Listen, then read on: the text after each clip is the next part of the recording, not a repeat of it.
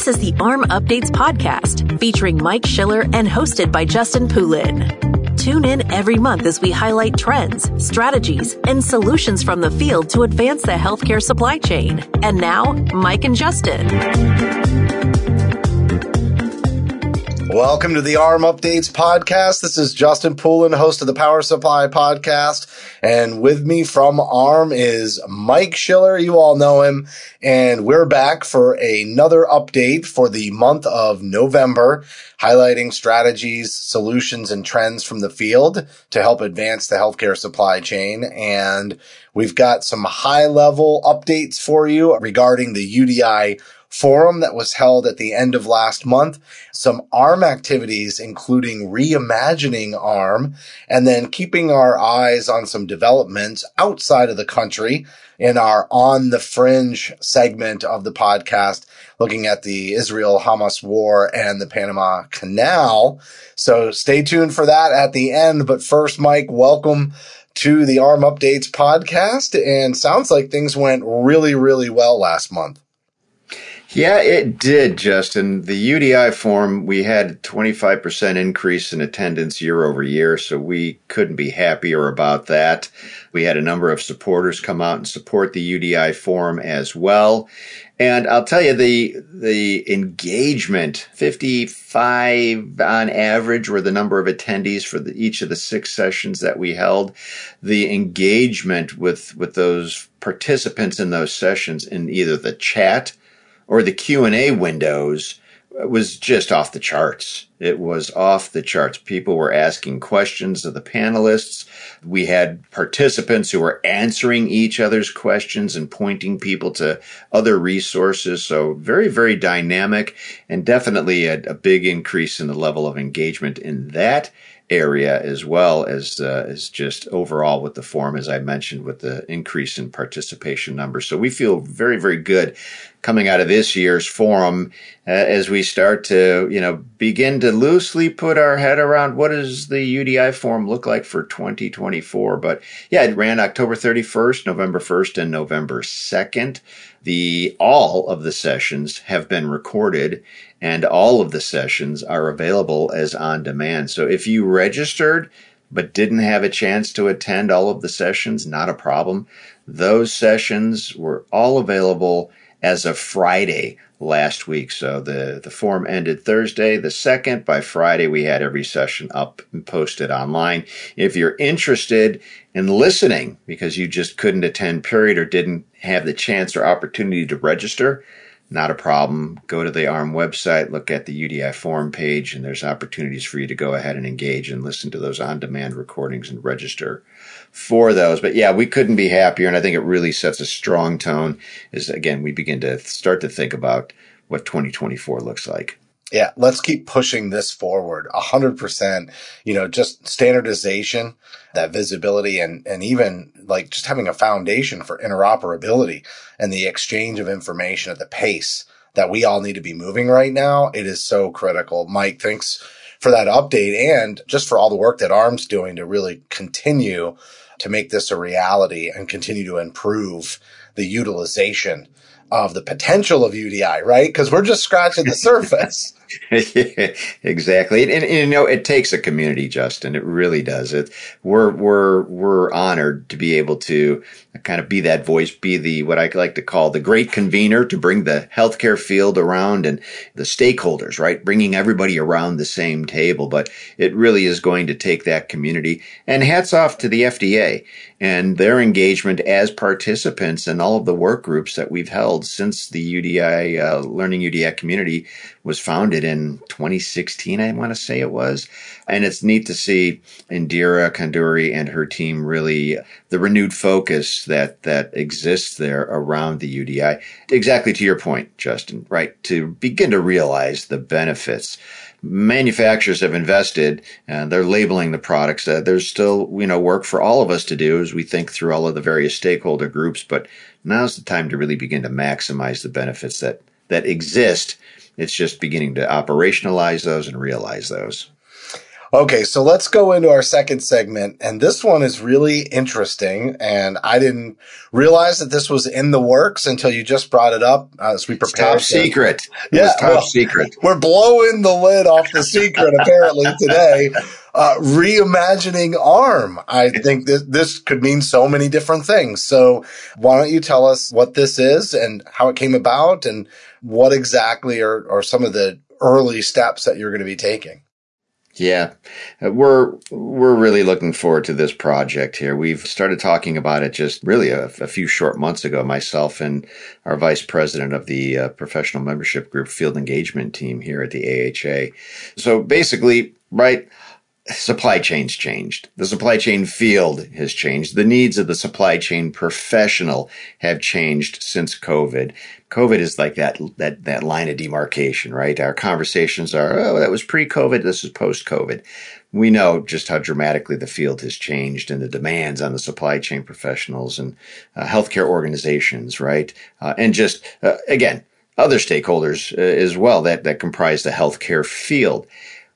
We have to adapt. We have to change. We have to meet these new changing needs and the demands of the workforce, the supply chain leaders out there today.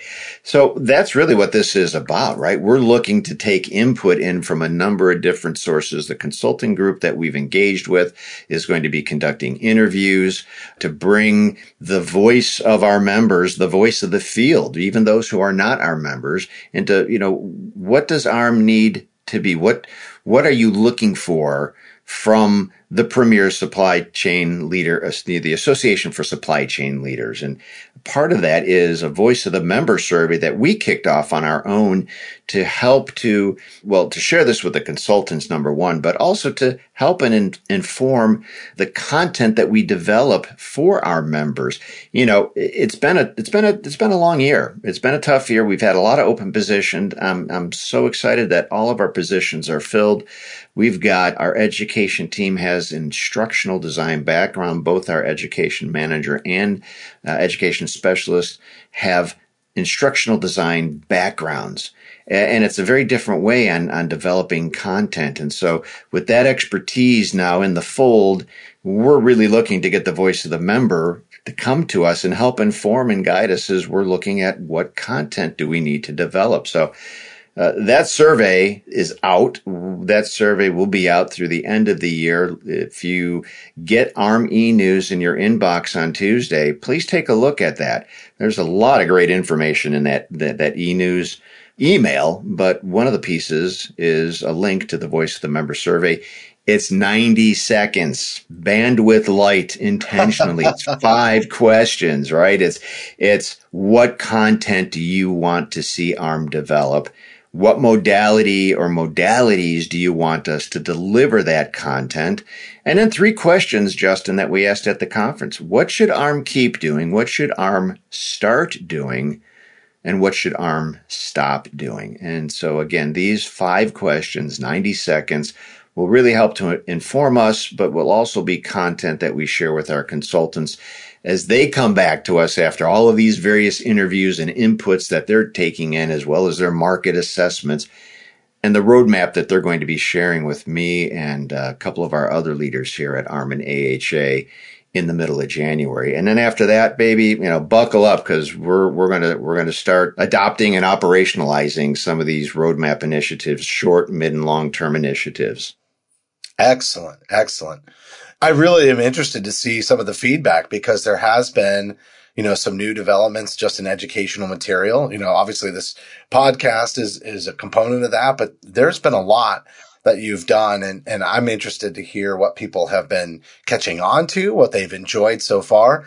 And also, like, always looking for great ideas, right? And maybe how are people finding, other avenues for education? Like, what's easy? To your point, the survey is 90 seconds. And so making education accessible is a big, big part of, people getting their CECs to maintain their certifications as well. Yeah. And how else could we come alongside today's supply chain professional, right? There's education. What are some of the other ideas? I've encouraged everybody. I've encouraged our team. Think boldly. Approach this engagement as if the supply chain, as if AHRMM doesn't exist and we're just a bunch of leaders coming together saying, hey, we got a great idea. Let's create a supply chain association. What should that association look like? I mean, that's the type of bold thinking that I've encouraged our stakeholders who are going to be giving us some feedback. I've encouraged our team to give as well, and they've done a great job. We had our first kickoff call this morning, so I'm really excited by this program and this project. Truly reimagining for sure. Mm-hmm. So now we're going to hit the on the fringe, and both of our updates come from outside of the country. I think everybody is extremely familiar with our first topic. It's definitely all over the news and wondering how it's going to impact us. And we've talked about our second topic, the Panama Canal, in the past.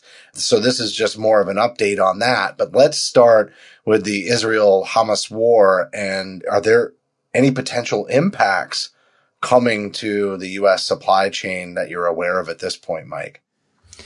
Yeah, we're definitely monitoring this, and as is the public-private task force, the Joint Supply Chain Resiliency Work Group. But at this point in time, there's no significant impact, I want to say, today.